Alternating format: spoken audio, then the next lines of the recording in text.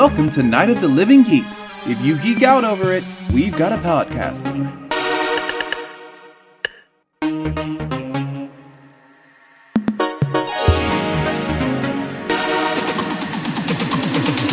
Hello everyone and welcome to another episode of If Memory Serves here on the Night of the Living Geeks Network. I'm Taylor, and with me as he is every month when we wander back through the hazy halls of our memories growing up in the Bay Area in the 80s and 90s. He's the clone head to my Ben Cooper Inspector Gadget. It's my brother Seb. Seb, how's it going? Good evening. We have been expecting you. Nice. It's going really well. Good.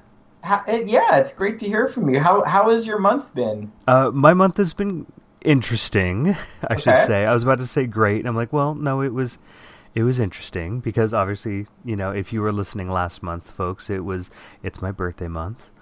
September was, so I am now 42, and exactly a week before my birthday, I was moving a ladder in the garage, knocked loose a road sign, which proceeded to land on my head and split my scalp open.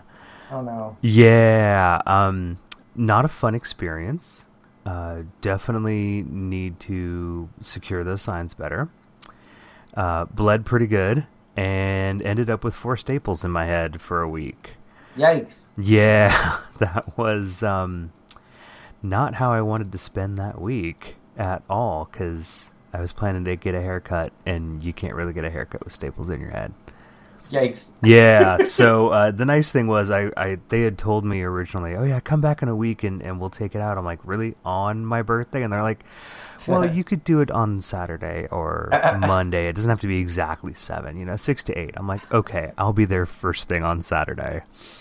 My first question was after, are you all right, was like, is it going to be like are they staples on your, like, under the hair? Like, is it something like a scar you wouldn't see? Or is it going to be a big Frankenstein whammo kind of thing? No, it's not like that Frankenstein scar on Dad's forehead. Right, yeah. No, the staples themselves, no scar, no scabbing. You look at my head and you'd never know that it was there. It actually healed up really well. I was very happy with that. That's good. It was just, I had to be a little careful brushing my hair.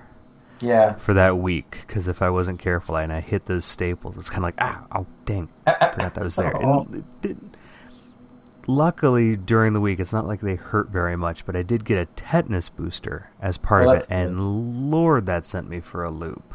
Oh, did you? Boy, yeah. I spent, like, easily half that week just feeling just horribly fatigued and tired and like I was fighting a cold. So that was really rough. We're just getting old and falling apart. We are getting old and falling apart. That's exactly right. But the awesome part of the month was obviously seeing all you guys. For my birthday, I am thrilled to say that the RC10 remote control car that I got for my 10th birthday 32 years ago lives once again. Yay! It runs. I got it put together, I think, last weekend. Did just a little bit of testing with it. Kind of just drove it around very gently in the living room just to kind of break everything in and make sure it was all right. I think this weekend I'm going to get it outside in the front yard and let her rip. Oh, cool. Yeah, it's these modern components, they're definitely a lot faster. So there is the chance I may completely destroy the transmission in it, but we'll see how that goes. Fingers crossed, right? It was so much fun seeing you at your birthday lunch. And one of the reasons I had such a blast seeing you was that not only did I give you a gift, but you gave me a gift, not a gift, the gift. Yes. Ladies and gentlemen, boys and girls, my brother is the best brother on earth because he got me, as I've said we've talked about in previous episodes, a cassette tape of my favorite childhood soundtrack, which happens to be...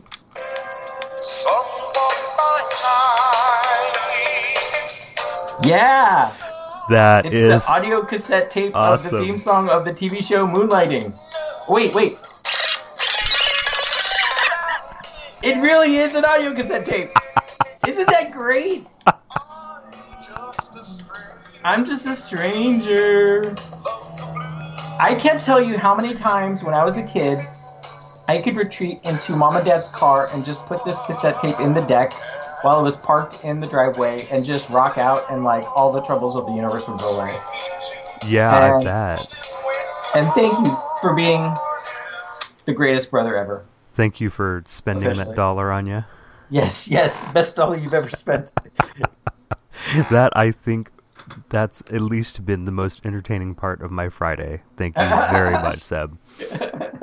And thank you for the Doctor Who role-playing game that I had when I was a kid. I'm pretty stoked. I want to sit down and actually kind of study that and try to get some friends together and try it out. Totally. Yeah. Previously on... If memory serves. Yes. So I think from our birthday episode, there was a story that you wanted to share that you had forgotten about and remembered after the fact. Yeah, just really quickly. I mean, when we were growing up as kids, Mom had a special ceramic dinner plate that was, it was red in color, and I think it said on the plate, you are very special today. Yeah. Or today's your special day. I think it's you are very special today. Yeah, you are very special today. And if it was, I seem to recall if it was our birthday, we would get served our grub on that special plate. That's right. When I moved up here to Sacramento like 10 years ago, Mom actually bought another one and gave it to me. So I have one floating around my apartment somewhere. I didn't know that. Yeah, it's cool. kind of a nice thing. So little memory of home. Yeah, it was just kind of like a childhood family tradition that somehow I totally forgot about and just had to kind of add it as a postscript, so to speak. Oh, totally. And I had forgotten about it too until you mentioned it. Yeah, that was a great plate though. That always made my day eating off that thing. Yeah, for sure. Do you remember we had these plates that were like doodles that we had drawn? Yes. Oh, yes. And I think Mom and Dad still have them. I don't know that for certain, but I'd be shocked if she'd gotten rid of them. I don't even think they were ceramic. They were almost like... It's a, oh God, elementary schools and stuff do it a lot. You basically draw on a paper plate. Yeah. And they're somehow able to transfer it to like a plastic plate of some kind.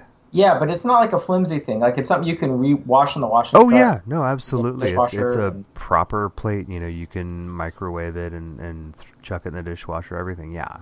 I'd like to take another look at those next time I'm down at Mom and Dad's house. I think that's a great idea. Yeah.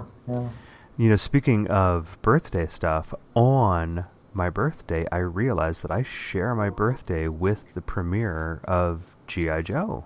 Holy crap! Yeah. Are you serious? September 16th, yeah, sure enough. Wow. Yeah. That's cosmic. So that was 85, I believe. Wow. Maybe it was 84, I forget now, of course. But yes, actually there's a couple of 80s accounts that I follow that they do a lot of either, here's the birthdays today or here's stuff that happened on this day. Sure enough, on my birthday, I'm sitting there and there's like G.I. Joe premiered. I'm like, Look, it's episode 8 and 9 tied together on my birthday. I love it. Yeah, it's meant to be. Pretty cool. Yeah. Oh, so what did you get up to last night? Well, I'll tell you one thing I did not get up to last night, which I did. Me too. Apparently, there was a one-night-only limited nationwide engagement theatrical re-release of the 1986 animated feature film, The Transformers, the movie. Yeah. Which I guess it's one of those, what's it called, Fathom? Yes, Fathom Events. Mm-hmm. Yeah, Fathom Events. Yeah. They're also responsible for, airing like special episodes of Doctor Who in theaters and stuff. So yeah, Fathom Events. Yeah, I mean, I remember seeing. I've never been to one of their engagements. Of course, I've seen things like that during movie trailers where it's like, come on this date and see Ferris Bueller's Day Off or something. And I've always thought it was, interesting and fun. But I mean, when you told me that they were going to do Transformers the movie, I was desperate be hoping that it would be on a weekend so I'd be able to attend. Yeah. And hopefully not throw up this time. There's a fun story. That's such a trip movie because it's like you have Transformers dying, and then I think somebody says the S word. It is a dark film. Yeah, it is a legitimately dark film. It's a very heavy movie. Totally. Yeah. Oh man, so I don't know. Yeah, and it's funny because I just on Facebook or whatever, I had some friends who were like, I'm gonna go see it. Here's my ticket. Look at me. Look what I'm doing. And I'm like, man. Yeah. I don't know that I've seen that movie since. Oh yeah, I mean, back I don't. Then, Lord, is it I even on don't DVD? own it on, I'm sure it is. I mean, I don't own it on DVD or Blu-ray or anything like that. But yeah, I don't think I've seen it all the way through since the 80s. At least. Yeah, I know I haven't. I mean, I remember parts of it, but yeah. So, and then speaking of Transformers, there was the trailer for the new movie, which you had a friend in. Yeah, when the Bumblebee movie was filming down in Santa Cruz, of course during the middle of the week, so it's not like I could go do anything. They were looking for, cars from a certain era to come down and, basically be background cars. Mm-hmm. And one of my friends who's got an 85 300ZX, went down with a couple guys who've got like Datsun 510s and 240Zs and stuff. And in the latest Bumblebee trailer, there's a very, like, it's one of the first scenes of the trailer where the gal's riding her moped down the Santa Cruz wharf. Yeah. And there is a black 300ZX, parked nose first into a parking spot, and a guy standing right in front of it, I think in a blue shirt. That's him. That's his car. That's so cool. Yeah. I'm actually thinking about maybe seeing that movie. Part of me wonders, like, because I think that's set in the 80s. I think so. Pretty sure. And, which is kind of cool, but at the same time, I'm kind of wondering if I'm going to be, like, upset because I'm going to be seeing scenes of the modern Santa Cruz Beach Boardwalk in the background and being like, hey, that ride wasn't there in the 80s. Right. Or, you know what I mean? Yeah, I mean, on some level, you just got to suspend your disbelief. But It was filmed all over the Bay Area here. I always kind of feel like I have to see it, like, just to, like, show props, you know what I mean? On some level, yeah, I totally get it. And I suppose of any of the Transformers movies, this one looks like it'll be pretty decent. Mm-hmm. I haven't really been a fan of the other ones. I don't think I've really been a fan of a Transformer movie since 1986. Right, yeah, exactly. Interesting. Food for thought. Yeah. Now, speaking of movies from the 80s, you threw a little previously on here. What's going on? Oh my goodness! So of course, if we recall back to the very first episode we recorded, our Christmas episode number 1, there was a segment when I pined for toys that I never got as a child growing up. Some of which because they never existed in the first place. And I mentioned a set of one-of-a-kind unproduced prototype action figures for the 1984 film, The Last Starfighter, a great science fiction yarn, in my opinion. And there's a website where you can see photos of these action figures. And I found out this week that the owner is offering them up for sale. Wow. Which is really cool, but of course they're probably going to sell in the tens of thousands of dollars, probably.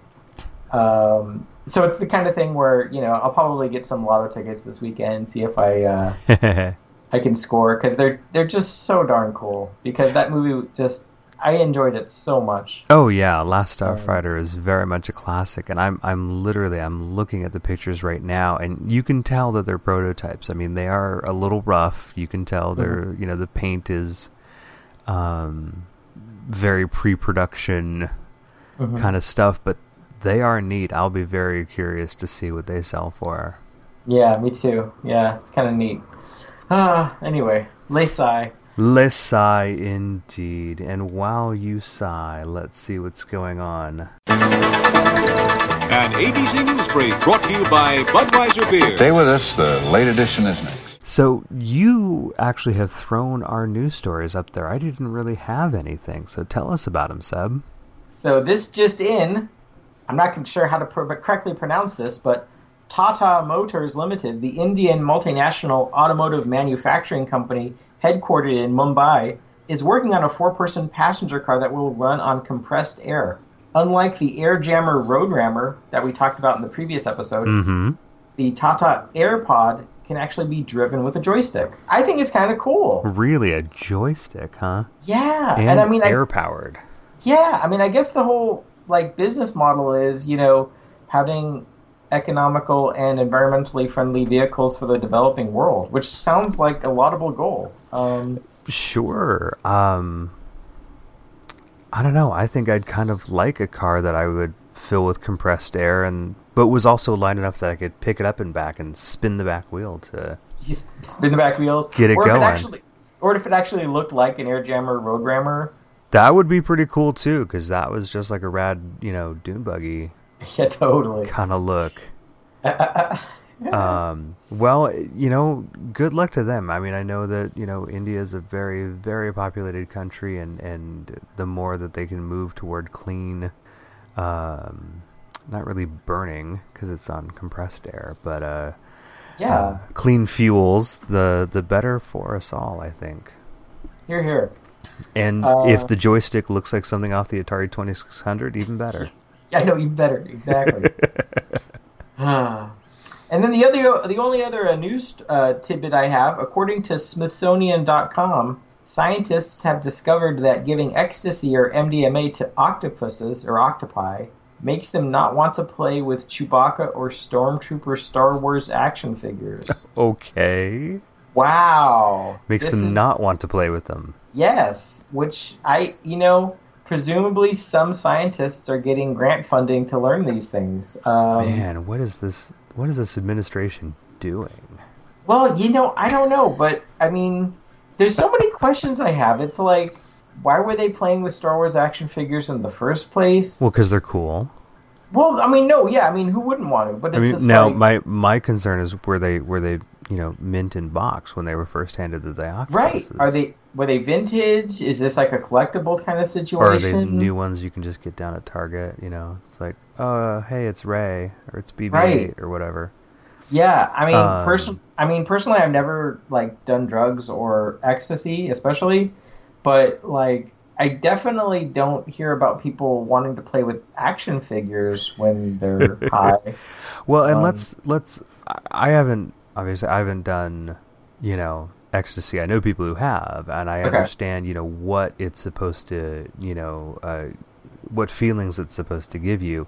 And you do get all kind of mellow and cuddly and touchy and stuff. So it kind of makes sense that, okay, here's, Chewbacca, here's Stormtroopers, effectively kind of war toys because, rebels and all that in Star Wars. You're not going to cuddle with a Stormtrooper. There's nothing cuddly about a Stormtrooper. Yeah, but I mean, I guess what I'm saying is it's like, are the octopuses, when they're on ecstasy, are they not wanting to play with the Star Wars toys, but they're going to some other type of toys, like fluffy Care Bears toys? Or something? Care Bears or Popples or something? Popples. I mean, oh my God, Popples. Okay, don't get me started on Popples. I mean, it's like, I mean, I guess if I clicked on the news story, I could have learned all these things, but 90% of the news I consume is just headlines, so... Fair. Anyway. Fair. If you want to let us know what vintage toys ecstasy-ridden octopuses should play with, tweet at us. Yes. At Memory Serves Pod, please. Please do. Let us know what they should be playing with, because I think we could get grant money to see what toys they would play with. Maybe they just put a whole bunch of glow sticks in there or something. Oh, and well, if you're going to do glow sticks, you got to do rave music. Yeah, techno music for the octopi. Is it octopi? You're an English major. Yeah. Okay. Or if you're a Bond fan, it's it's Octopussies. Oh, of course. Right. Yeah. Anyway, This time on If Memory Serves. we are getting spooky. Ooh. Cue the thunderstorm sounds in the background. Right. There's bats flapping all around. We have a black cat in the house, but he just wants to be fed. It's Memers. Oh, man. Oh, just in time. Hey, telemarketer. Hey, just great, in thanks. time. Perfect. They're calling to sell you some Halloween costumes. Apparently so. Maybe it's the FCC because I was talking about like drugs on like a podcast. I think one. Oh, please, that's nothing compared to most podcasts. I think one of these days we just need to pick up and be like, "Hi, you're live on our podcast. Thanks for calling in. Do you have a question, caller?" Yeah. We need to do that. I'm going to leave this in because this is a great idea. We could have like a 1-800 number people could call in and like yell at us. Oh, 1-800-nothing. We'll just give them your phone number because clearly your phone number rings more than ours does. Oh, right. Yeah. 976. There we go. 976. Call Seb. Right. And that's 7 digits. Awesome. No. It's like Transylvania. Remember Transylvania 65000? Transylvania 65000. God, that was a great movie. Do you remember that? Yes. Oh, that was Jeff Goldblum and Egg Bagley Jr., who you also share a birthday with, as well as G.I. Joe. That's true. I remember as a kid, this is kind of Halloween-y, I guess. It is. It's Transylvania. Let's run with it. Yeah. I remember as a kid, like, I loved that movie, but then, like, one time the phone rang at the house. I think it was just Grandpa or something. Probably. I had no idea who it was going to be, but I picked up the phone, and I answered it like they answered it in the movie, and I just said, Transylvania 65000. And, like, Mom totally, like, she didn't beat the snot out of me, but she was pissed, you know? Oh, boy. Yeah, and then it was just like Grandpa, and he was like, what? That's how the phone would ring. Yeah, I know. You're exactly right. Now I can just get an MP3 of that and make it my ringtone. I have to watch that movie again. I know. I haven't seen that in forever. Tonight on movies we haven't seen in 30 years. Right. No. Oh, boy. So yeah, Halloween, man, I'm very excited that we're doing this topic. When we first decided to do a podcast, I mean, this was one of the first themes that popped into my mind. Oh, we'll have to eventually do a Halloween episode. And thank you so much not at Christmas time when we started. Right, exactly. So, and it's really, there's so many different places to start. I think one place is as good as any is some of our memories of costumes we wore as children on Halloween, for Halloween. Definitely. And I think one of the things you have here in the show notes is a tidbit of information that Mom gave us. Yes. Which is interesting. This was great because this came up when we all kind of met for my birthday lunch earlier this month. And, I think we both kind of had a memory of kind of changing up our costumes kind of last minute, but I don't think we realized just how last minute it was. Indeed. Yeah, I mean, from what Mom was saying, it sounds like we would go to school on Halloween and, of course, do the typical American elementary school parade in a costume thing. Yep. And then we would come home from school and want Mom to drop whatever she was doing, and on a dime, turn around and whip up an entirely new, different costume for that night's Halloween trick-or-treating. Yep. We want to do something else now. Yeah, it's like all of a sudden, it's like, I'm Katharine Hepburn, and I'm changing my clothes 4 times a day because I want to be stylish and have different wardrobes or something. That's a really random kind of Rosemary Baby-esque reference, but I will run with that. But I mean, it's just I guess we were like clothes horses or something, big fashionistas. Sort of. I think our interests would just jump around. Like we'd have an idea. We're like, oh, I want to be, such and such, and we'd get that, and we're like, oh, that looks really cool. And then we'd see somebody else, and we're like, oh, that's cooler. There's always that kind of keeping up with the Joneses kind of thing. That's what I'm thinking. I'm thinking I went to school and I probably saw everybody else, and I was like, oh, I was being really fickle and be like, oh, that's what I want to be, or no, that's what I want to be. What? And it's funny because, there's not, at least in terms of like our old home movies, which, I think we both went through kind of doing the research for this episode, there's only one big Halloween thing that's recorded, and that is, I think, I was either third grade or fourth grade. You were kinder. I was kindergarten, so you it were must have been kinder, about 85. so we're talking about Trace Elementary School in San Jose. Yeah, so let's see. There's, because of your birthday, there's technically 3 grades between us because you were a freshman when I was a senior. Right, in high school. Right, in high school, yeah. So, no, that's 4. Because if that was, pretend that was kinder, 1, 2, 3rd grade. Okay, so I was in 3rd grade. Okay. I was in 3rd grade, you were in kinder during this.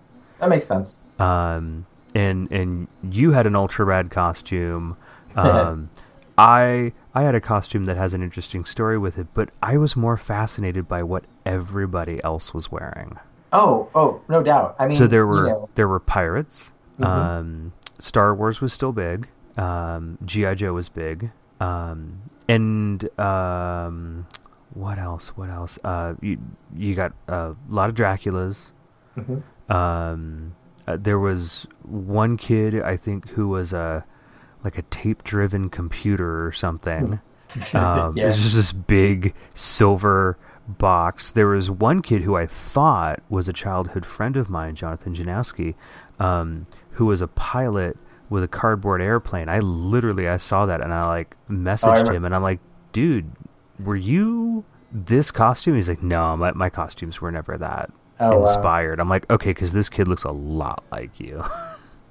Yeah, this. I mean, it's actually, I threw it up on my YouTube thing so viewers can watch it, but it's mostly just home movie footage shot by our mother of the children parading around the school, and you can almost kind of group the students into 3 categories, like homemade costumes that are really creative and clever, and then you have the kids that are wearing the so close to my heart cheesy plastic costumes from companies like Ben Cooper or Collegeville, where it's just a chintzy plastic mask that would cut your face in a plastic tarp or garbage bag.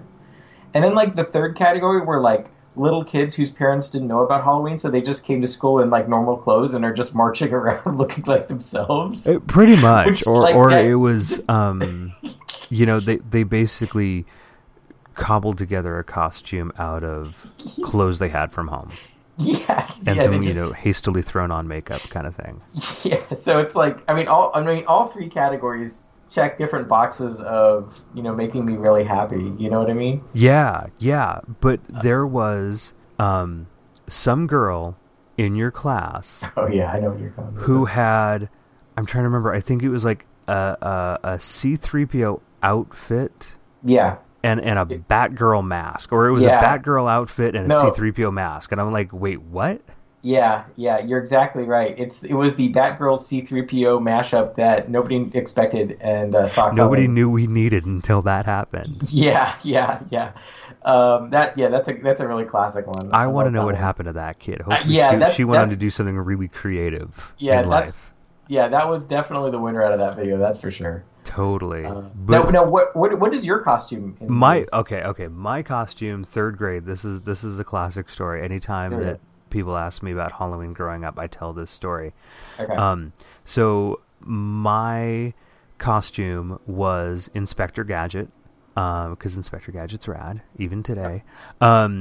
It was one of those Ben Cooper style ones with the plastic mask and the here's his outfit screen printed onto a garbage bag.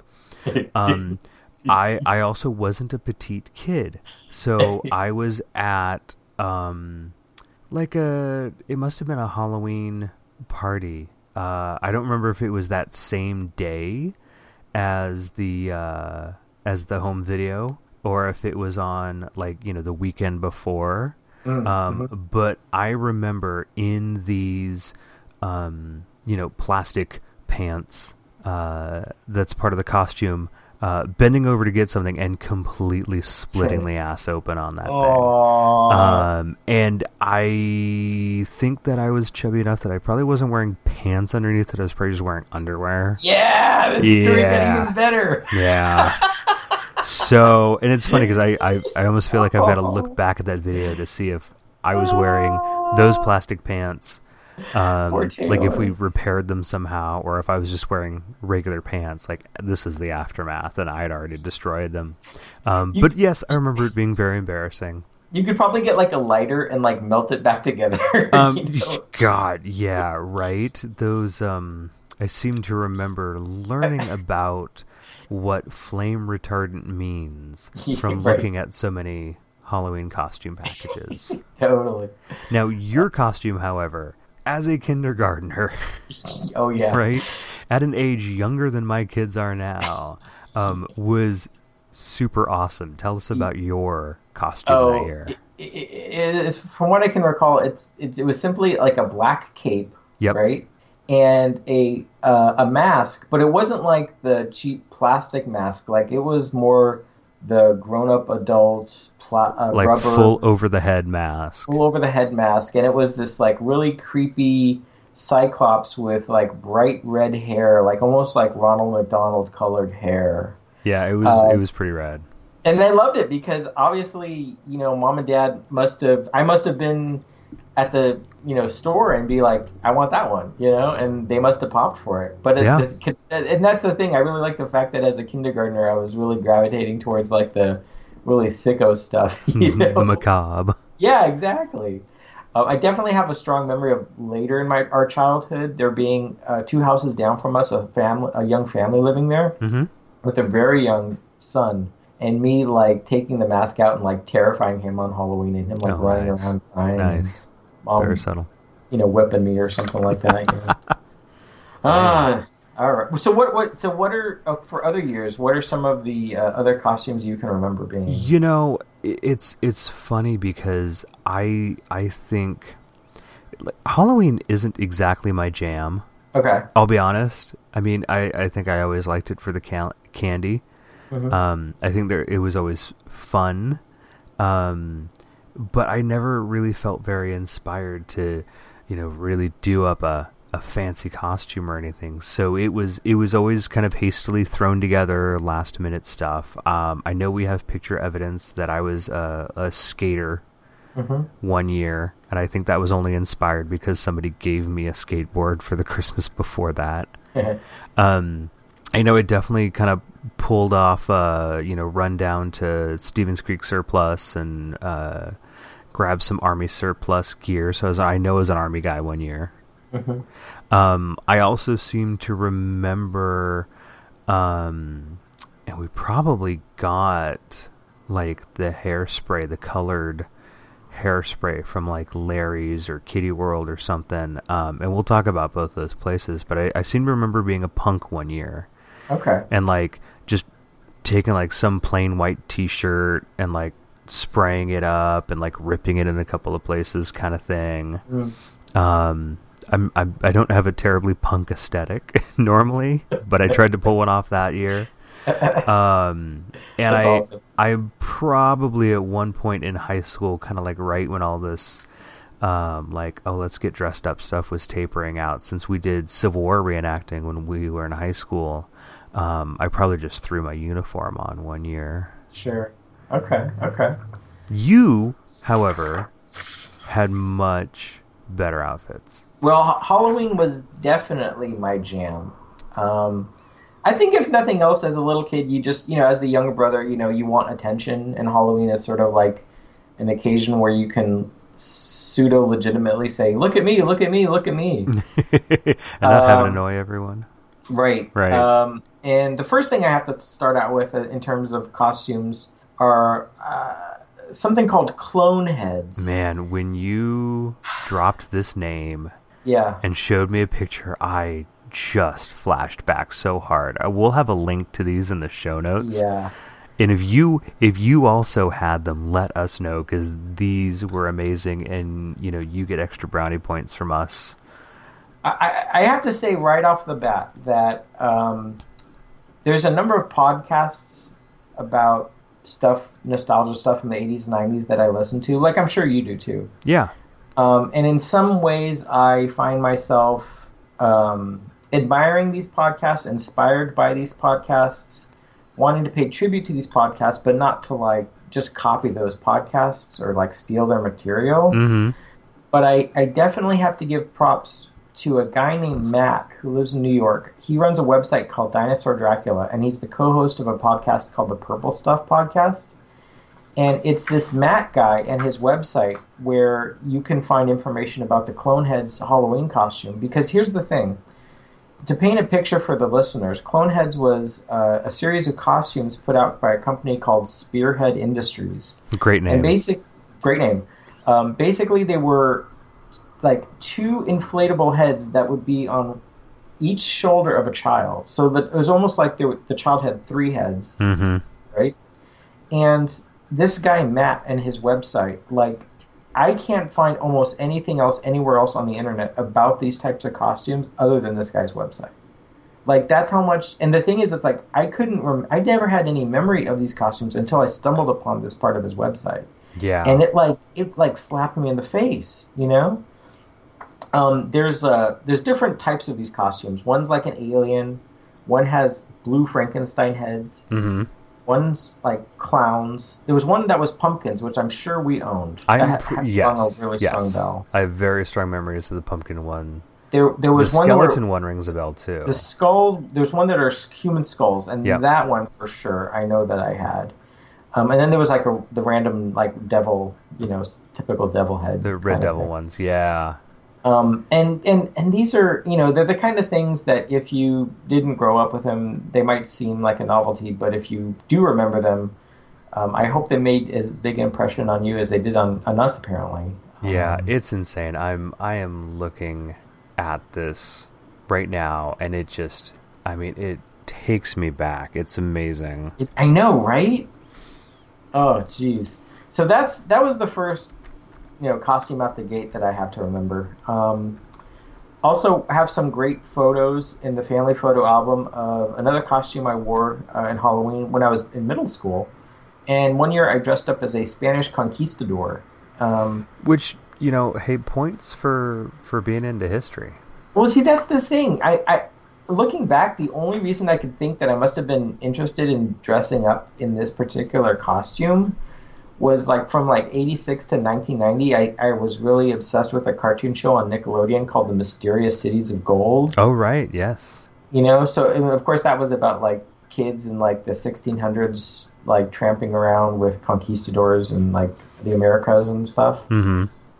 But it's funny because it's like now when I think about it, if I was a kid today and I went to a school on Halloween dressed as a conquistador, like there'd probably be like a lawsuit or something, or that'd be like considered like a hate thing, Oh, I don't know that a conquistador would be. But I don't know. Well, maybe. I don't know. There's certainly some things that nowadays you couldn't get away with that we could have worn back then. But I don't know. Spanish conquistador doesn't exactly, But, unless there's a bunch of kids of like Mayan descent at your school and you're terrorizing them. Well, no, but that's the thing. That's where I think maybe that narrative would probably go. But here's the thing. You're a parent. I'm not a parent. Yep. Maybe you can help me understand this. In schools today in California, elementary schools, do they even still do the Halloween parade thing for the students in costumes? Is that even still a thing anymore? I'm not sure. Really? I'm trying to remember. Well, not only do I have kids in school, I've got a wife who's a teacher. Right. I think I don't know that it's necessarily a parade. I think some schools will do an assembly. Okay. That kind of thing. I don't think it's. I think it varies, honestly. Okay. Like I know Perrin's school doesn't really do much, but it's Montessori. Yeah, that's all different. Yeah, and that's not. It's not public school. I think Echoes does something, and I think Amber's school, I want to say they do an assembly, and of course she's not here to ask right now. But stuff is obviously still done. Kids do obviously still dress up. I'm glad to hear. Yeah, totally. And I know the teachers get into it too, just like they did when we were kids. I don't think it quite... I remember it kind of dominating the day. Oh, yeah. Quite a bit. I don't think it quite dominates the day as much. Okay. Now, but I'm not the one there. I'm stuck at work with, like a handful of work people who are like, "Oh, hey, Halloween." And I'm like, "Great, I got work to do." Yeah. Oh, somebody put candy out on a table here. I'm going to take all the stuff that doesn't have chocolate in it. Give me all your Skittles.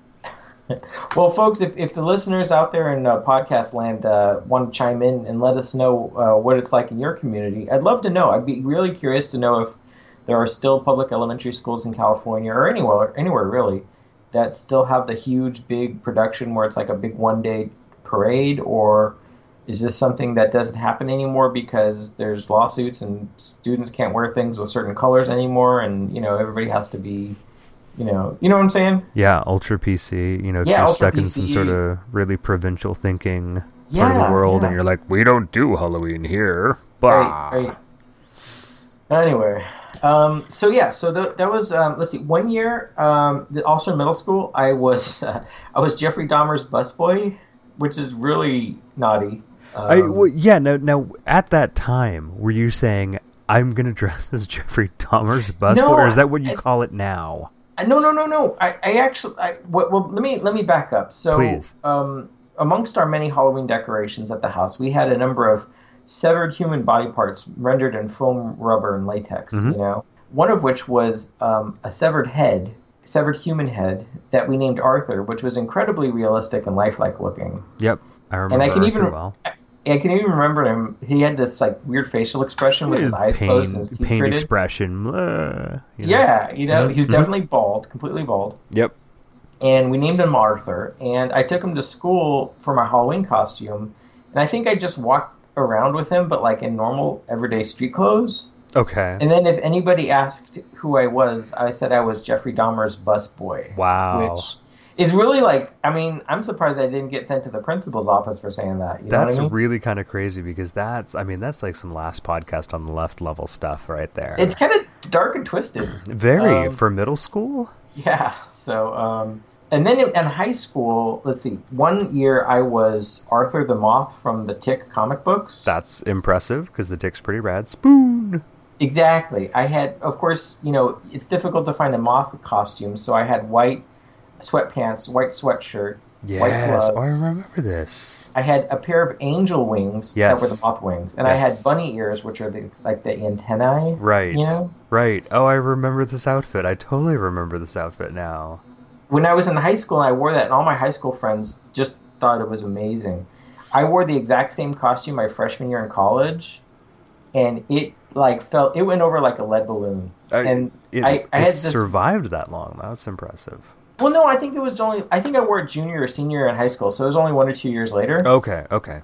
But I had this one classmate who was like an exchange student from Russia, and she saw me when I came into class dressed in this thing, and she literally had a laughing attack. Like she couldn't stop laughing. Nice. And it was really, but not in a good way. You know what I mean? Oh, bad Russian laughing. I gotcha. And I did also wear my Civil War reenacting uniform in high school for Halloween a couple of times. And I'll tell you, of course, our podcast, dear listeners, is rated explicit. But suffice it to say, in high school and in college, historically, Halloween was the only time of year that I would get lucky with the girls. Hey now. I mean, not in a gross way, but in a high school way, and I don't know what it is. I don't know if it was the costumes. I don't know what's going on, but so I love Halloween is definitely my jam. Let me just put it that way. Clearly, come up to you, hey soldier boy. Right. There was this one time in middle school though. It was really funny. My best friend in middle school was a kid named Ben, and Ben and I went trick or treating once in his parents' neighborhood. Okay. And it was early. It was broad daylight still, and it was just the two of us. And Ben was really into airplanes and history and stuff. Mm-hmm. And so his Halloween costume was the World War I flying ace named Eddie Rickenbacker. Sure. But the funny thing is, every time we would go to someone's house and ring on the door and they'd give us candy, nobody would really know who he was. They could tell, he was an army person or something like that. Right. But he would go into this it felt like a 5 or 10 or 15 minute discussion about who he was supposed to be. So it was almost like he wasn't getting the idea of Halloween. It was my method was let's get as much candy as we can, and his was let's educate each the house we masses. go to, let's give a little history lesson about who Eddie Rickenbacker was, boy. why he was important, and it was this really funny clash of temperaments, I guess. I don't know. Tonight on When Nerds Go Trick or Treating. Yes, exactly. Oh, that's awesome. Now that we've talked about some of these costumes, where are some of the stores that we remember growing up that we would find some of these wonderful things? Well, I think the first and probably greatest place that we absolutely must pay tribute to was on West San Carlos Street, literally walking distance from our house. You know, we could easily walk there if we'd wanted to, but no, it would be Mom, Dad drive us over there. It was Larry's Theatrical. Oh, geez, such a great place. It was an independently run and operated costume and novelty store. Oh, they had like magic supplies. They had everything. All sorts of stuff. They had everything. Rows and rows and rows were the costumes. You know, foam heads all up along the roof line with different wigs and masks and stuff on them. I definitely remember, like, the front part of the store was like stuff you could buy. If you went into the back part, there were like, it was more like the costume rental area where you could just rent like a full costume, basically. Right. I was really impressed because they had this one area where you could buy like a princess tiara or like a crown. Okay. But like, I remember it, and I don't know how accurate my memory is, but I remember it being like, there were like 40 different types of tiaras and crowns you could choose from. Like, that's how they were deep like their stock was. Yeah, they were like all in a case or something, weren't they? Yeah. Okay, I have vague memories of that. Because here's the thing. Unfortunately, Larry's has gone out of business probably in the 2000s, I would guess. I'm not 100% sure, but yeah, it's been some time now. Maybe the 90s even. I'm not sure. But I mean, I've done stuff like, you know, scanned the obituary of Larry himself, who ran the shop, to try to find the names of relatives so I could see if any of them out there have like old family photos of the store. Because the thing is, it's like, there's some places that we grew up with that are out of business now, for which I have been able to find, or there are on the internet at least, photos of these places. Larry's, it's like zilch, nothing, nada. You know, it's so frustrating for me. It's one of the highest things on my holy grail list of finding some imagery for, you know, just to kind of drool over. But yeah, Larry's was definitely, and of course, what did we always call it? Larry's Retractable. Larry's Retractable, exactly. Cause I don't know how that got started, but I don't know either. But that's definitely, oh yeah, Larry's Retractable. Retractable what? We're not going to discuss. Yeah, I don't know. I'm not sure. I didn't quite understand that part, but let's see. Do you remember the Halloween store, the temporary seasonal only Halloween store in the building behind the Kitty World toy store? I remember it very well.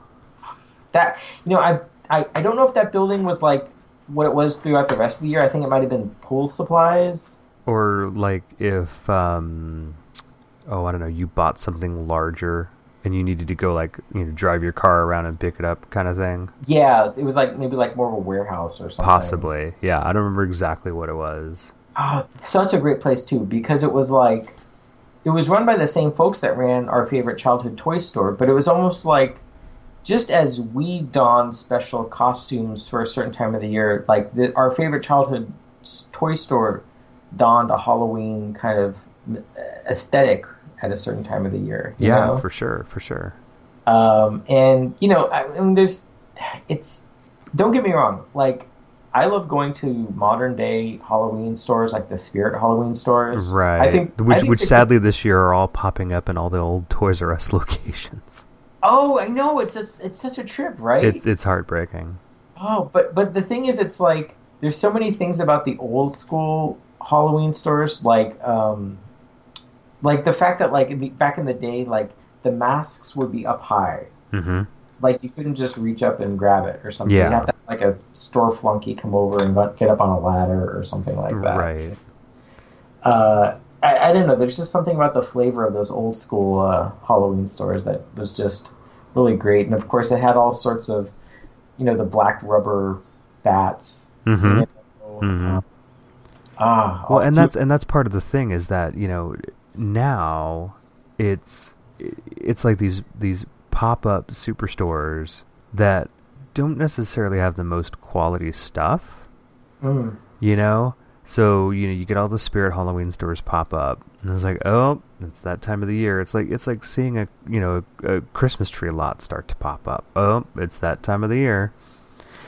And it's different from when we had an established place that was there all year round. Kitty World was there all year round. Larry's was there all year round. But then it would be, here's the Halloween stuff. And so it would be a special thing in a place that's always there when it's Halloween stuff popping up in, here's this store that's been empty 11 months out of the year.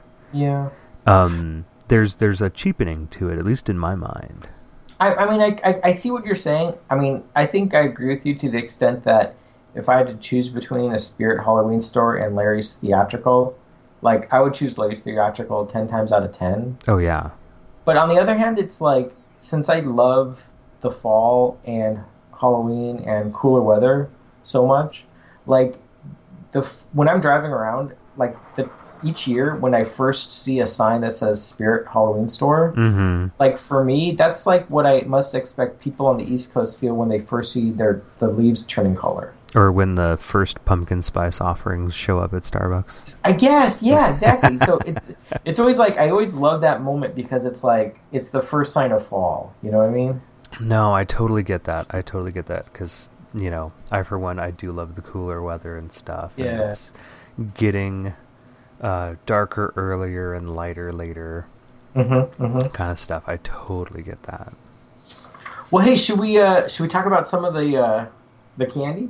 Well, do you have some else? Share, yeah, just one other place, and it wasn't specifically, it was never specifically a Halloween store, nor did it necessarily, kit itself out for Halloween, but Stevens Creek Surplus is another one of those places that's very much an institution, especially in the South Bay, and it is still there. For how much longer, who knows, in this day and age with a lot of these strip malls and stuff, especially along Stevens Creek Boulevard, kind of going the way of the dodo. So many great memories of this place. It would be so easy to go in and just, okay, here, I'm going to kit myself out with a belt, and here's a canteen, and, get a jacket. In fact, I think you wore a jacket from that place through most of high school, if I remember right.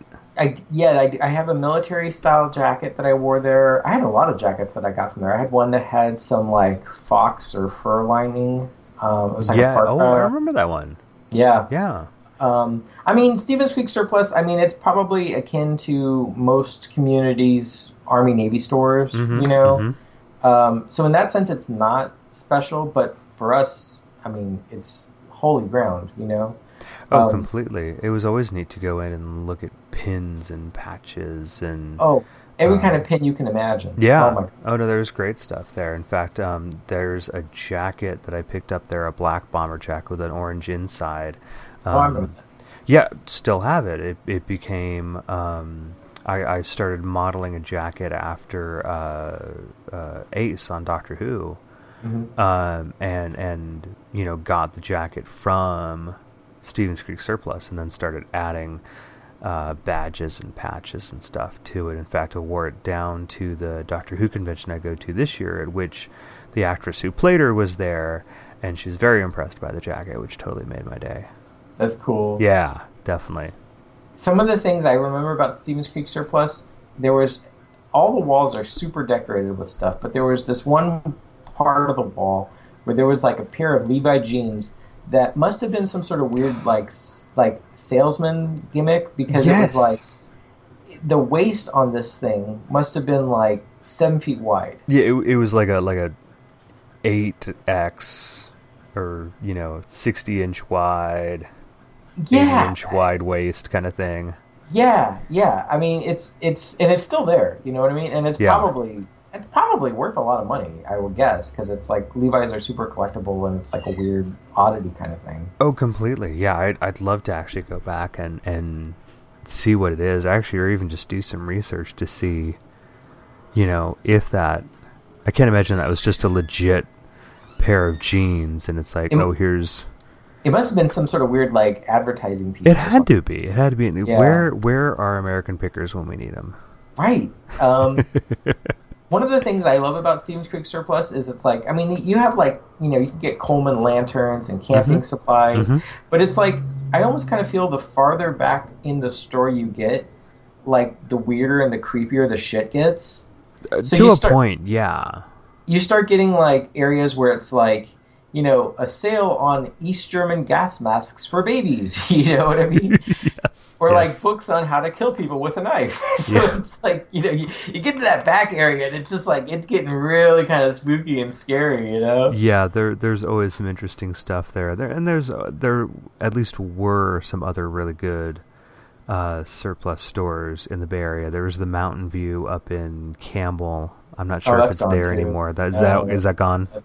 That's a bummer because it was neat because they had a couple of missiles out front. They always had some neat stuff there and some pretty decent prices too. But yeah, you know, if you've got a army surplus store, military surplus store in your neck of the woods, you know, go support them because there's not a lot of those around anymore. Those places are the bomb. For sure. Oh, I see what you did there. Insert rimshot.mp3 here.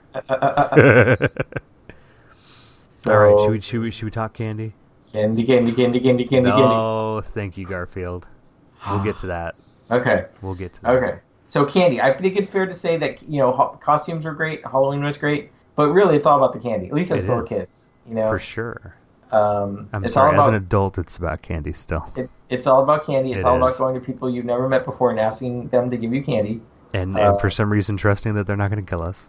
Right, exactly. So now, what are some of the candies that if you had gotten in your sack or your, McBoo pail or whatnot? Yes, right, my boo pail. That's right. Right. What would you have been excited about seeing? You know, for as cheap as it is, I always like the double bubble gum. I honestly I don't even care how like gritty it feels at first. Double bubble is still a classic with me. Okay. I always love Kit Kat. Kit Kats are rad. Honestly, growing up, most chocolate like Butterfinger. Love Butterfinger. Although I remember one time, now this is not Halloween related, I did overindulge in Butterfinger one time, and what happened? It came back up, and I didn't like Butterfinger for a while. Yeah. Sorry about that, everyone. Three Musketeers. Always like Three Musketeers. But one of those things that always stuck with me, and I think we may have talked about this a little bit in our surf culture episode, wax lips. Oh, you love chewing like things like that. I love chewing on wax. I don't know why, whether it's surf wax or wax that I had when I had braces, or wax lips, or wax, Dracula teeth, or the little bottles with the liquid in them. I always love chewing on wax. I don't know why. Don't know where it started. You wouldn't swallow it, would you? Sometimes. Sometimes. Wow. I think there literally is a candle inside me still. Oh my gosh. That's where my heartburn comes from. Wow. Okay. Yeah. Not always. You know, I shouldn't complain. As we talk on more about this list, there's some things I'm going to mention that are pretty gross. So I'm going to withhold judgment on that one. Okay. Fair. What's some of the stuff that you dug as a candy kid? Well, I really liked Dem Bones, which were a candy by Brock's. Now they were really chalky. And usually the chalky candies I really did care for, but these were really kind of fun because they were all in the shape of different bones. I have a vague recollection of these. And they actually, the container of the candy was like a plastic coffin, and that was like yes, that was the selling point for me. Yes, yes. Yeah, a lot of times as a kid, I found that like the vehicle or the container was like just as important as the candy. I get it. Like the presentation, I guess. Yes, you know? Absolutely. We eat with our eyes. We eat with our eyes, exactly. And then, of course, and I think we almost should have a moment of silence in remembrance, the ever-famous PB Max candy bar. Yeah, no kidding, which I had pretty much forgotten about until you brought this up, and then I saw it, and I was like, oh my gosh, I remember PB Max. PB Max, they started in, I think they first showed up about 89 maybe. Okay. What I can see. I mean, from what I can tell, they basically show up pretty high on almost every internet list of favorite candies that have been discontinued. Mm-hmm. And allegedly, from what I can tell, like, I don't know how apocryphal this is, but the Mars family, who actually manufactured it, discontinued it because they didn't like the flavor of peanut butter. But it was like actually a really profitable candy. Everybody loved it. That's crazy. So they pulled it from the market, and it doesn't exist anymore. I mean, you might find some in like some bomb shelter kitchens or somewhere or something. In fact, you know what? Let's listen to a little audio clip of one of their TV commercials right now, shall we? The PB in PB Max doesn't mean Penguin Black Belt. Nope, the PB means peanut butter, covered in milk chocolate with a hearty crunch in every bite. PB Max, we mean peanut butter. Oh my goodness. That was wild. I really would eat one of those right now. I would gobble one of those down right now if there was one in front of me. Right. Forget saving it for history. It needs to be in my belly. No more PB Maxes. And although, this next candy was actually also discontinued, from what I can tell, it's only within the past couple months been resurrected by another company. Really? It's called Bonkers, and Bonkers were like, they kind of looked like gum, but they weren't gum, and they had like a weird fruity innard part. Like it was like a fruit chew kind of candy, wasn't it? Yeah, it was like a fruit chew candy, but it was like in like little blocks, almost the way like Bobalicious might be. I guess. Right, but they were weren't they two-tone? They were definitely two-tone, yeah. In color? Am I remembering this right? I think so. So I liked Bonkers. Yeah. There was a candy called Tubble Squeeze Bubblegum. This blew my mind. Which, like, I think it still is made today, but from what research I could do, it doesn't look like it used to look, or at least the packaging doesn't. And I was only able to find a handful of photos of the ones that I remember, which looked essentially like a toothpaste tube. Yeah, I remember these. And it contains not toothpaste, but gum, and you could squeeze it out and chew on it. Yep. But the gross thing was, when I would, like, get this Tubble Squeeze bubblegum, oh my god, I would squeeze it into my mouth, and theoretically when you chew bubblegum, you're supposed to chew it, blow bubbles, and then, not swallow it, right? Yes, ultimately discard it. For me, I wouldn't even chew this stuff. I would just squeeze it into my mouth and immediately swallow it. And like, you probably weren't the only one. I'm sure I did too. I'll be honest, in my 39 years on this planet, there have been some probably really nasty things that have traveled through my digestive tract, but I can't think of anything more horrible than this, like, tube squeeze bubblegum. Okay. I swear this podcast makes me have the most revelatory moments. Okay. Where I use big words that I can't pronounce, apparently, although you used apocryphal earlier, which is pretty impressive. I remember, like every good tube of toothpaste, you can't get all of it out of it. God dang it. Yeah. As you're describing this, I have a memory of we would cut the packaging open after we've squeezed it all out to get the last of it out. Oh, that's so rank. That's so nasty. I love it. We would cut the packaging open to get it all out. I remember cut the bottles or whatever, this tube? Yes, we would cut the tube open. Oh, that's so gross. And scoop those last little remnants out. Those last little nuggets of the Tubble. Oh, my God. I love it. Oh, jeez. Okay, wow. So, wow. Yeah, that's pretty nasty, but I don't doubt it. I'm sure that we did that. Man. And then the last thing I have to say was just generically, like, candies made by a company called Amurol, and I might be mispronouncing that. You sure you don't mean Armorol? Because I use that on the interior of my car. Yeah, I love that that new car flavor. Oh, jeez. No, they were really famous, like in the early '90s for.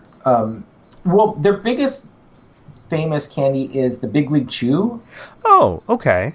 But they did stuff like candies that were like, they came in things that looked like it was a pager, or they did one line of candy that looked like Nintendo Game Boy. Oh, okay. So it was all novelty packaging. And that's what drew you to it. Yeah, you like the packaging. Oh God, you're like Perrin. Oh my God, there was one line of bubblegum they did in the early '90s, and they were compact discs. And the packaging looked exactly like a normal compact disc jewel case, but the disc itself was like a wafer in the shape and dimension of a compact disc, but you could chip it off and it would be bubblegum. So basically they made a disc of that crappy baseball card gum. Yes. That I bet at least one person on this planet said, I wonder what would happen if I stuck it in my CD player.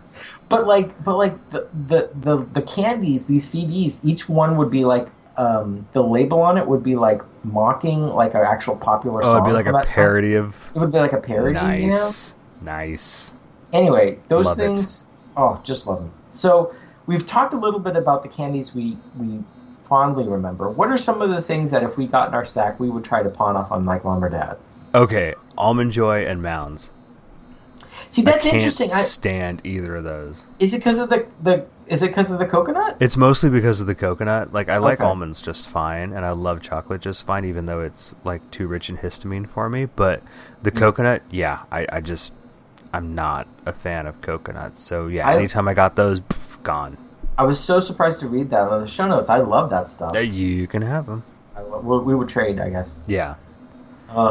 Something. And I'm gonna do a really bad job of explaining this.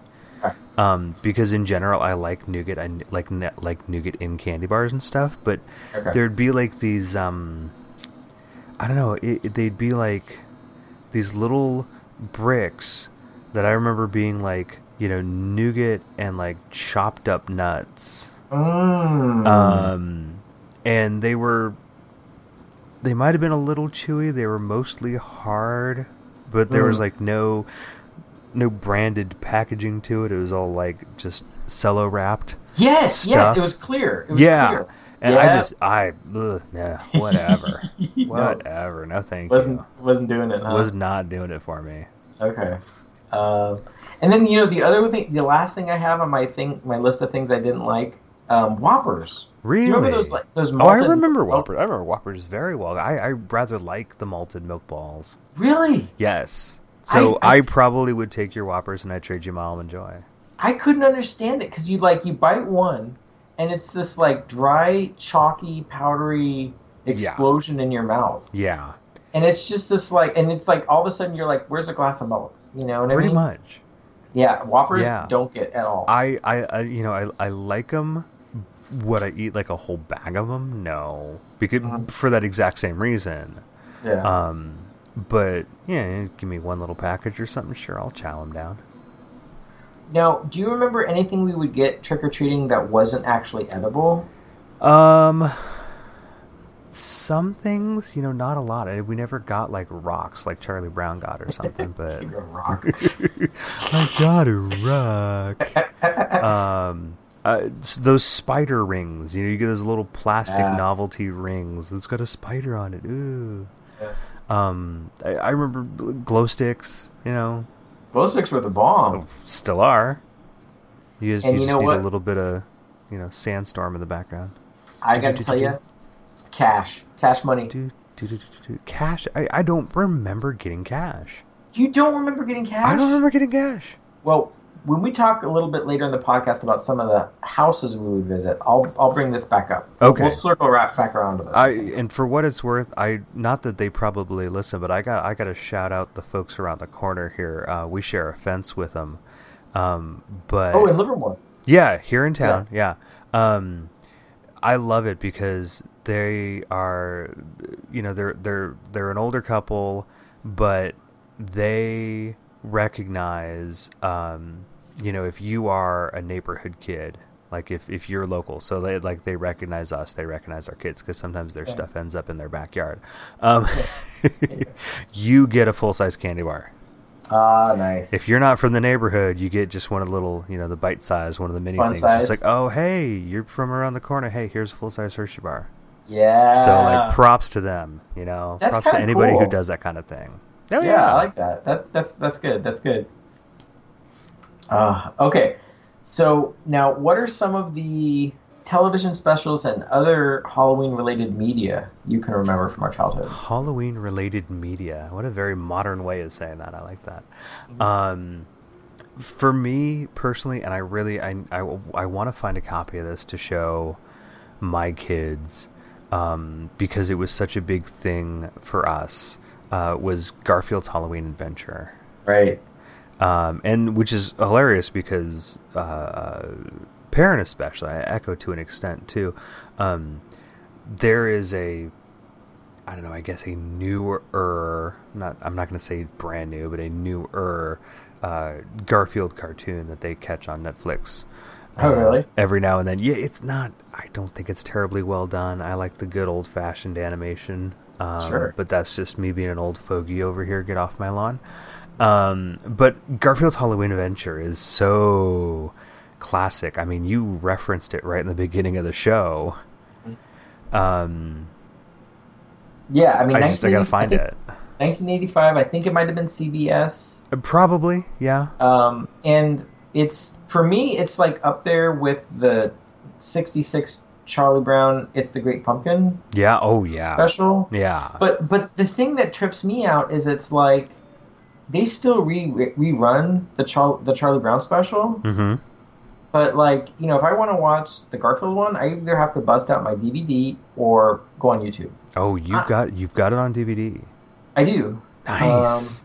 But it's crazy because it's just like it's so good. I don't understand why one is rerun and one isn't. I don't know. I need to borrow that from you or find a YouTube link because I totally want my kids to see it. It's so good. I loved it I know some people. There's a lot of people that I know that love it, but maybe they don't love the songs in the Garfield special. Mm-hmm. I love the songs. I think they're great. Of course, there's the famous bit where, Odie and Garfield go trick-or-treating and they get in a rowboat and end up on a weird island. Yep. And there's an old man, and then there's pirate ghosts, and then there's a treasure chest. Mm-hmm. And it's like, what the heck is going on? And it's like kind of creepy. It's just perfection. Yeah, it is. It's really good. Every time I watch it on the DVD, my only complaint is it doesn't have commercials from the 80s like interspliced into it. Well, that could always be fixed because there's so many YouTube, channels out there that just are of vintage commercials. Right. Just got to find ones kind of from 1985 and kind of from Halloween if you can. Totally. That'd be perfect. Now, here's the thing. I know when we did our surfing episode, one of the things I did in quote-unquote research for the episode was to watch the film Back to the Beach. Yes. Which, was just a trip and so enjoyable and brought back so many memories. Good. For tonight's episode, the thing that kind of drove me up the wall a little bit, I listened to the audiobook version of a book that came out in the 1980s during our childhood called Scary Stories to Tell in the Dark. Oh, yes. And it's written by a guy named Alvin Schwartz, and it's a series of books, I think 3 books, of spooky stories. But the thing is, it's not only just spooky stories, but it's more like, it's almost like a folklore anthology / urban legend compilation. So kind of creepypasta before there was creepypasta? Creepypasta, yeah, I guess you could say that. There's so many. Okay, there's the story of the lovers on Lover Lane, and there's the escaped madman who has a hook for a hand, and they find the hook on the handle of the door of the car. Oh, yes. It contains the story of the Viper, the window Viper that we talked about in the G.I. Joe episode. Wait, really? Yeah, Really? It's the exact same thing, but it's not G.I. Joe, you know what I mean? Oh. But it's like, that's obviously where G.I. Joe... With the same concept. The same concept. Interesting. There's this one part of the book where there's something called the Hearse song, and there's this one part of the song where it goes like, It's talking about the decay of a human body in a grave. And Oh, wow. Okay. there's one part of the song where it goes, "The worms crawl in, Oh, the yeah. worms crawl Yeah, out." The worms play pinochle on your snout. And when I heard that part of the song, it was like I was 6 years old again. Which you know? is, and that's funny you bring that up because I, when I was watching the school Halloween parade, I was doing it at work during my lunch, so I had the volume all the way down because I was just going for visual clues. But I seem to remember the whole Teddy Bear Picnic song. Oh yeah, that was a weird choice of song to play for Halloween. Yeah. Yeah. There were some weird songs in that clip, yeah. I know, and I should have watched it another time with the sound up to get that, but that was one of those things that just watching it, I remember, like, they would play music over the PA system, and I seem to remember the whole Teddy Bear Picnic one, yeah. Yeah, totally. Anyway, I'm sorry, I totally distracted you from No, what no, you were no, talking no. about. These books, if you don't remember them from your childhood, dear listener, they were really trippy because they had cover art and illustrations by an artist named Stephen Gamel. And, like, I think because primarily of the cover art, these books were actually some of the most banned books in school libraries during, like, the 80s and 90s. Oh, yeah? Yeah, it's near the top of the list for a couple years at least. Wow. But there's just so many. There's this great story in there about there's like some lady driving home at night and there's a car following her, and the high beams of the car following her keep going on and off. Oh yeah, and then she classic. finally gets home and she thinks that the guy with the high beams is the villain, but it's really there's a guy with a knife sitting behind her seat in her car in the back seat, and every time the high beams comes on, it's like that's when the guy has to hide again, you know. Yeah. And it's like I'm listening to all these, and they're great because they're not like horror stories. It's like more urban legends, you know. And it's like, and the thing that blew my mind, you're telling me that somebody's making like a movie out of these books. Yeah. And that just that it's that filmmaker. Isn't it that guy that did Pan's Labyrinth? Oh, I keep wanting to say Benicio del Toro. No. It's Guillermo Del Toro. And who, by the way, when I let my beard grow, I look exactly like him. Really? You need to let your beard grow more often. Right.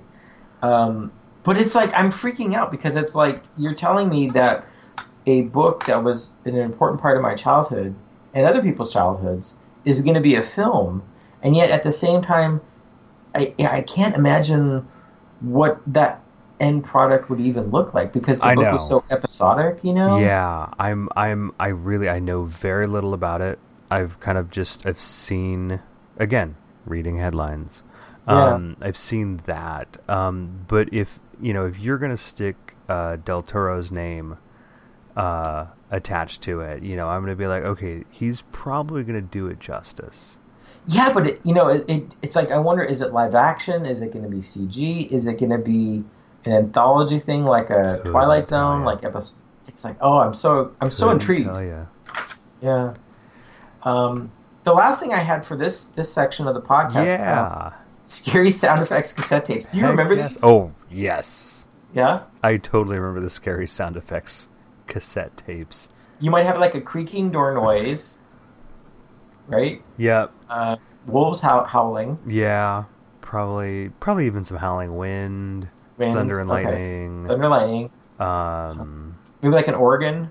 Organ, maybe witches cackling. I mean, I love the idea of an audio cassette with sound effects for holidays because it's like you can't get a Thanksgiving sound effect cassette tape. I bet people you can't people burping or listening to football. Football in the background. People scratching their bellies. It's like when you sit down and think about it, it's such a weird idea, but it works perfectly. For Halloween, it works perfectly. Yeah, for other holidays, not so much. Although that would really be funny to put together a Thanksgiving one. Oh, jeez. I tried to recreate something kind of like this last year, and I went a little esoteric with it. What did you do? I basically made, I can't remember if I did it on a CD or if I just kind of like Bluetoothed it off my phone, modern days. But I took a bunch of really kind of spooky sounding number stations, right? Like spy broadcasts and stuff. Oh, this is your Russian stuff. Well, there is that. I mean, there's other countries that do them too. There's a group called the Conet Project, and they recorded them for years and years and years. But the thing is the white noise of the radio static, and then these kind of monotonous sounding voices, oblique, ein, drei, or just counting out alphanumeric phrases and stuff. When you listen to it in the dark, it actually can be really spooky. So I tried to go in the vein of the Scary Sound Effects cassette tapes and just kind of play these transmissions. Do you still have these files? I totally do. Is this like something you could share with me? Or you know what? If yeah, I mean the whole Conet project's on Spotify too. I mean you could just CONET and just listen to them. You can also it's all completely free. Yeah, you can download all the MP3s of these recordings that they've collected over the years. And seriously, yeah, in the dark, spooky as heck. Has anybody put this stuff to a techno beat yet? Yeah, kind of. Okay, all right. Kind of, yeah. Okay. All right. So the next section of the podcast that we're doing tonight, Houses We Remember. Now, this is one that I used Google Maps a lot for. Okay. The first one on the list, please tell me you remember 1440 Calaveras Avenue. Oh, I very much do, because this was the place that had the ghost on the zip line. Exactly. These folks really did a great job with their house. I remember this very well. Okay. So let's paint a picture for the listeners. It's kind of like a 2-story Tudor brick style home. Mm-hmm. Yeah, if I remember right, it had a bunch of I didn't so much have a fence around the property, but they had trimmed hedges. Yeah, hedges. Yeah. Mm-hmm. Now, what did they do that I've never seen done in any other house? If I remember correctly, from a second-story window, they ran basically a line on a pulley down to a tree that was at the sidewalk. So it literally would go over the sidewalk. Yeah. But they basically crafted a ghost out of a sheet. And probably something to kind of craft the head and anchor onto the line. Mm-hmm. But yeah, if you were coming down the sidewalk or coming up the walk, they would, shuttle this thing down to the tree. Mm-hmm. So here it is dark, and you've got this thing just swooping down from left to right. Mm-hmm. Across your field of vision. It was fantastic. I mean, they always did such a great job. As a little kid, I was convinced this was better than like any movie special effects I'd ever seen. The fact that there's like a basketball with a white sheet on it rolling down a piece of fishing line from a second-story window, and then like they would drag it back up and do it again. Yep. I would just want to stand there and watch that thing coming down. Well, I think sometimes we did. Oh, it was so cool. Yeah, it was really good. I seem to remember Mom maybe talking to that family and them saying that when the kids like went off to college, they just stopped doing all that kind of stuff, maybe. Or that something. Rings a slight bell. Yeah, that wouldn't surprise me. There was another house I remember also on Calaveras Avenue that it was almost like a haunted house kind of thing where you would walk through their backyard, and they might have had like it was a strobe light kind of thing, and before you get the candy, there was all these different things you had to walk through, and there was the father of the house, I don't know. There was one part where he was in the back with like a mask and like a chainsaw, like a real chainsaw that he would like rev up. Oh, jeez. And like, I mean, he would like chase you or anything like that, but like I can remember as like a little kid standing there, and there's this guy revving the chainsaw, right? And like 9 out of 10 kids probably like scream and ran at that point. And I'm just like frozen solid, just staring at this guy, and he's revving it, and he's like looking all threatening. And then I think eventually he just kind of like stopped it, and he was like, "Okay, kid, get out of here," you know. Or it's like, you know, keep the line moving, you know what I mean? So he totally like broke character, you know. Wow. I mean, I'm about 90% sure that's an accurate memory, but I'd have to double check. Nice. And then I could have sworn there was a house on Magnolia Avenue that gave out $1 bills. I see. I don't have you a don't remember recollection that? of that. That's not to say it didn't happen. I just Yeah. don't have a recollection of it. Yeah. I mean, I don't think we ever had any. You know, I always, you know, people always talk about like the razor blade and the apple, Mm-hmm. but like the thing that I'm really kind of like curious about, it's like, were there really people that would give out toothbrushes? You've heard that legend, right? Oh, sure. Well, I mean, is that because that's the thing where that's for me like harder to believe than the razor blade. Because it's like who would I mean, maybe a dentist, I guess, you know? Downers, killjoys. Yeah, it's like, but I mean, you're almost like asking to get like something thrown at your house. Right, you're asking to get your cars egged. Right. Totally. I know I never got an apple. I also know that I never got a toothbrush, so... Yeah. Were there any other houses that you remember? Or? God, not really. Really? Okay. Not really. I mean, I know that, you know, the neighborhood we grew up in is pretty old. I mean, it's creeping up on 100 years old. Mm-hmm. So there's lots of old looking houses mm-hmm. in the area. I mean, I remember going back up on Shasta. Mm-hmm. between Tillman and the Alameda, and that's a very tree-heavy street, so it would be extra dark back there, and there was stuff that I just remember would look spooky. Mm-hmm. Martin Avenue, one more block from back from that, you've got some larger homes. Oh, that house at the corner of Martin and... Oh God, I don't remember the little side street. Okay. But it's headed toward the Alameda from Tillman. Uh-huh.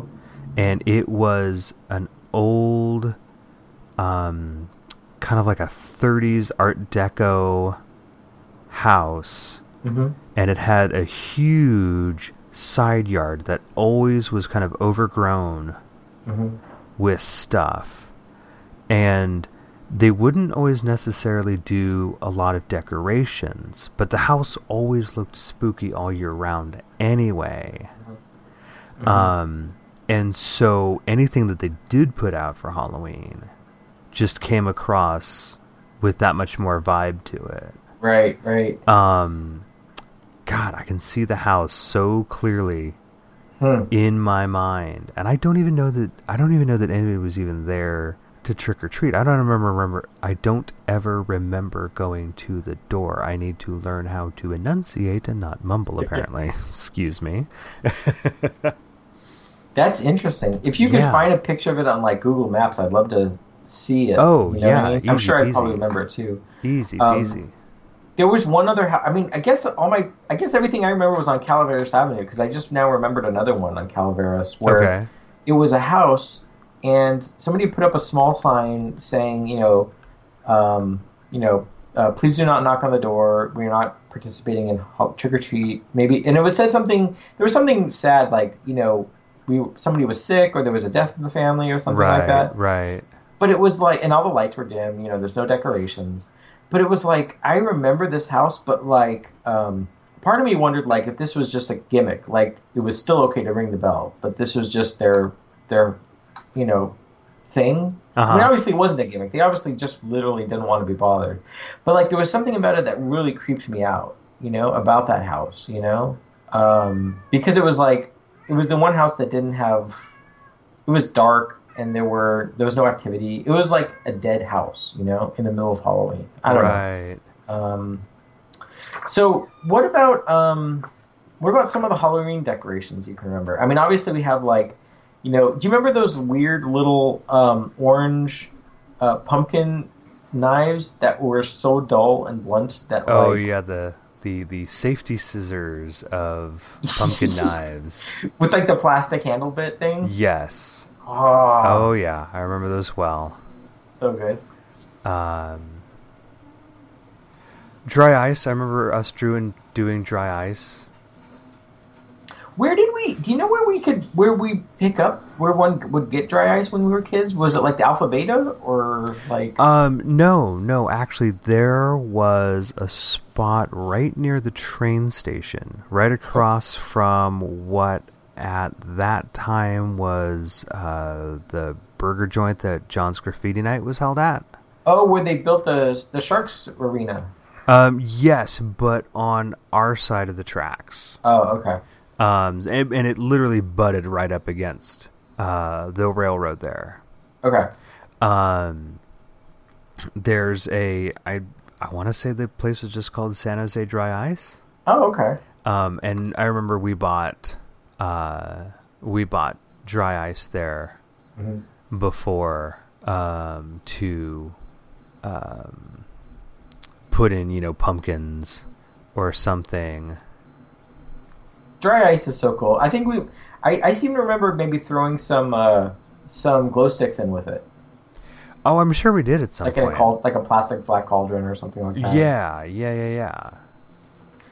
And then I think we there were some decorations, some 60s style decorations. You remember? Yeah, we've got pictures of, and this might technically have been before the 80s. This might have been very late 70s, but some pictures of our house at Halloween time. And there were they're very retro style. I think they were probably drawn in the 50s or 60s, but they were just reprinted so many times.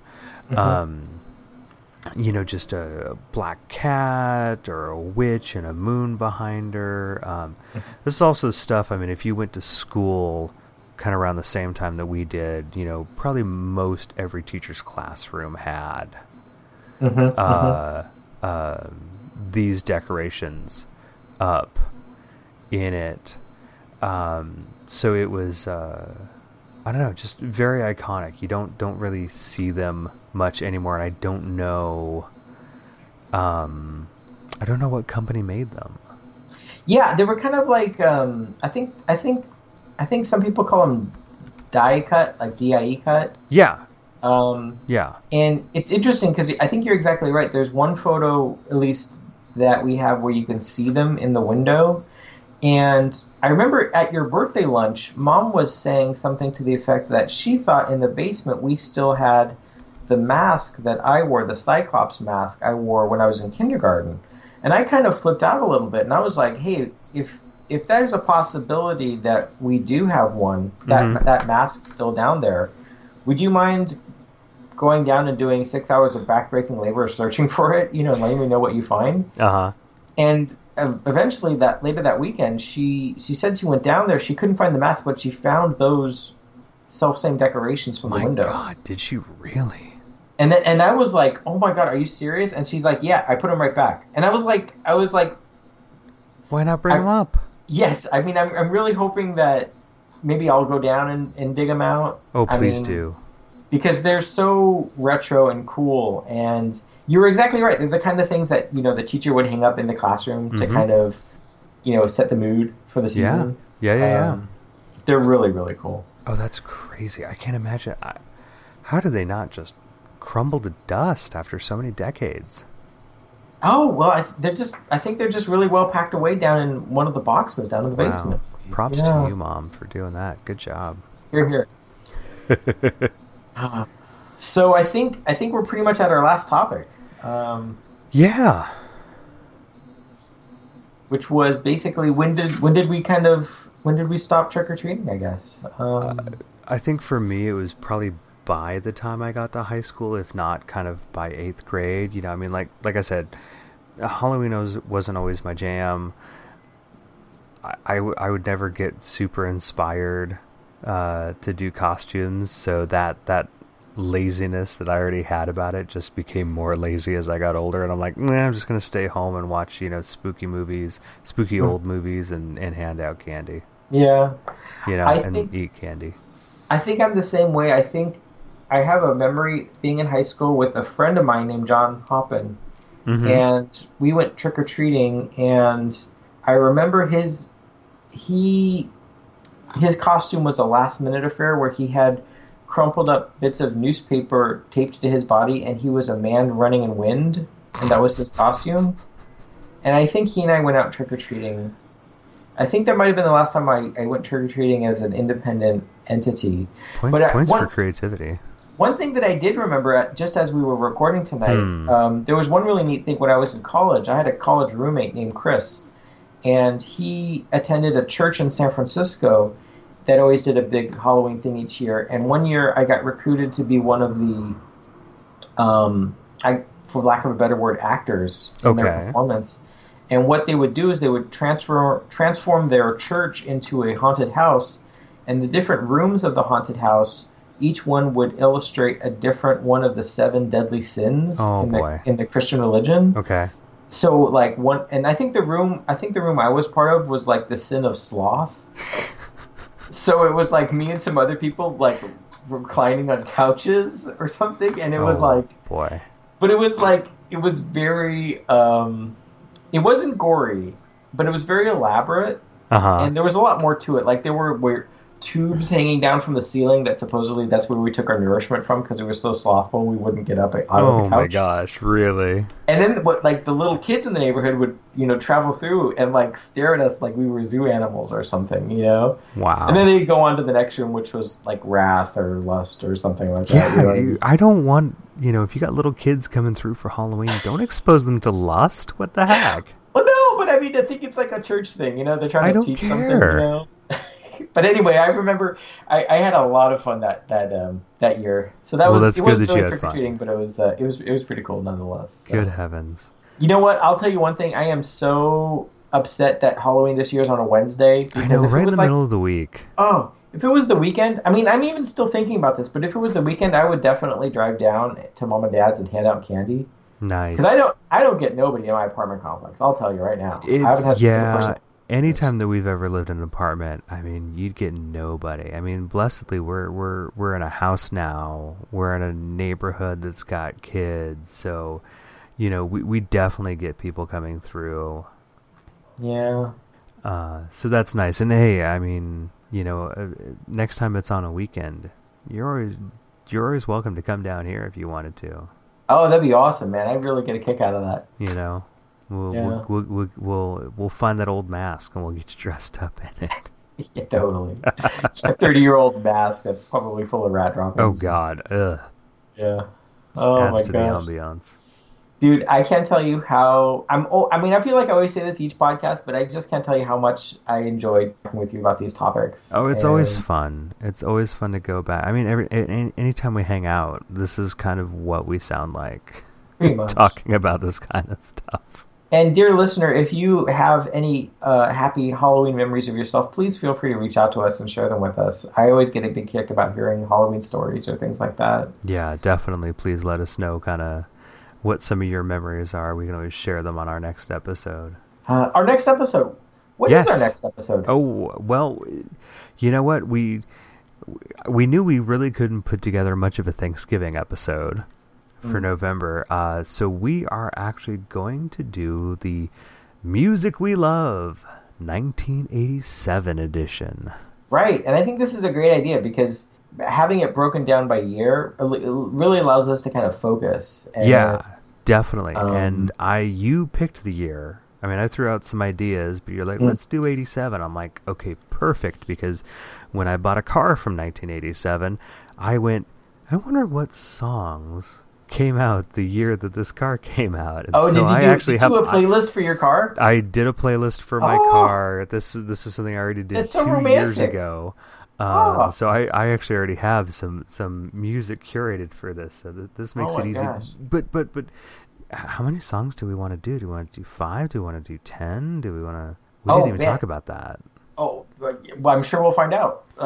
In other words, Seb doesn't want to decide right now. We will figure this out off air. Yeah, I have. That's a great question. I haven't even thought about that. Think about it. All right, let's start thinking. Oh man. Well, Seb, if I don't get a chance to talk to you on the day, I hope you have a very happy Halloween. Well, thank you. You too. Any word on what Perrin and Echo might dress up as? I think, if I remember correctly, Perrin wants to be a cat this year. Okay. And I want to say that Echo wants to be... Oh my gosh, it's one of... Oh, it's a Nintendo-related character, and it's a princess, but it's not Peach. Is it Zelda? No. She was Zelda last year. Oh, okay. And Perrin was Link. And I can't Maybe remember. it's the princess from Mario. Well, yeah, but that's Princess Peach. Oh, yeah. And it's not her. It's... shoot. I can't remember. That doesn't do anybody listening any justice. Okay. Oh, well. But anyway, I'm sure they'll be great, and we've got a little while to get them pulled together because, of course, we're recording at the beginning of the month. Well, if you got time, which hopefully you do, you can like us on Facebook and follow us on Twitter at Memory Serves Pod. You can follow me on Twitter at Apex Buddha, and you can follow Seb at Clan and McMuffin. Yep, along with Clan McHashbrowns. Suddenly, I'm craving McDonald's breakfasts. Oh, man. You could subscribe to us on iTunes and Stitcher. Wherever you consume podcasts, just search up If Memory Serves. You can also now find us on Spotify, along with all the other great podcasts on NOTLG.com. Please rate and review us as well. The more stars, the more we get noticed, but I'm not asking you to give us 5 stars. Give us what you think we deserve, because everybody's begging for 5 stars, and that makes it not special anymore. If you want to subscribe to us on SoundCloud, soundcloud.com/TheNOTLG, and you will get all the podcasts from the Night of the Living Geeks Network on there. You can also check out notlg.spreadshirt.com and get yourself one of our new If Memory Serves shirts. I got to see one live and in person a couple weeks ago when I saw you last. That is fantastic. And I love that Mom and Dad want to get ones too. And unfortunately, you guys will probably all 3 of them have them before I have one, so that's okay. That's okay. It's great. It's great. Go get yourself one. It's a very cool, rad 80s design. Oh, it is. It's very cool.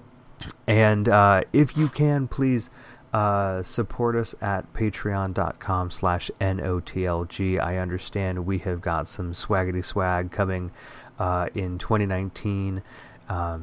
Stuff that we have available right now as you actually get to hear outtakes from the various shows on the network. Just something to tide you over and entertain you with until we kind of get our Patreon levels together for next year. Morgan Willis does our music. You can check him out on Facebook. Search up Morgan Willis. His name is all in caps. You can't miss it. He's also on Twitter at MorganWillis82. And make sure to check him out on SoundCloud or Spotify. Just search up his name. Well, that does it for us this month. We hope you all have a lovely, safe, and spooky, and entertaining, and candy-filled Halloween. Candy. And may you all rest in peace. Oh, I get it. You made it funny. We'll see you next time, folks. Bye-bye.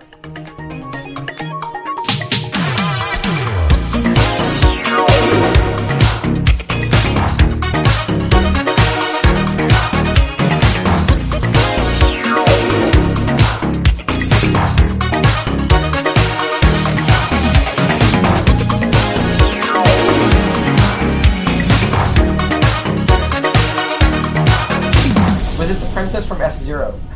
I don't think F-Zero had a princess. There was no princess in F-Zero. Not that I remember, although that's got great music.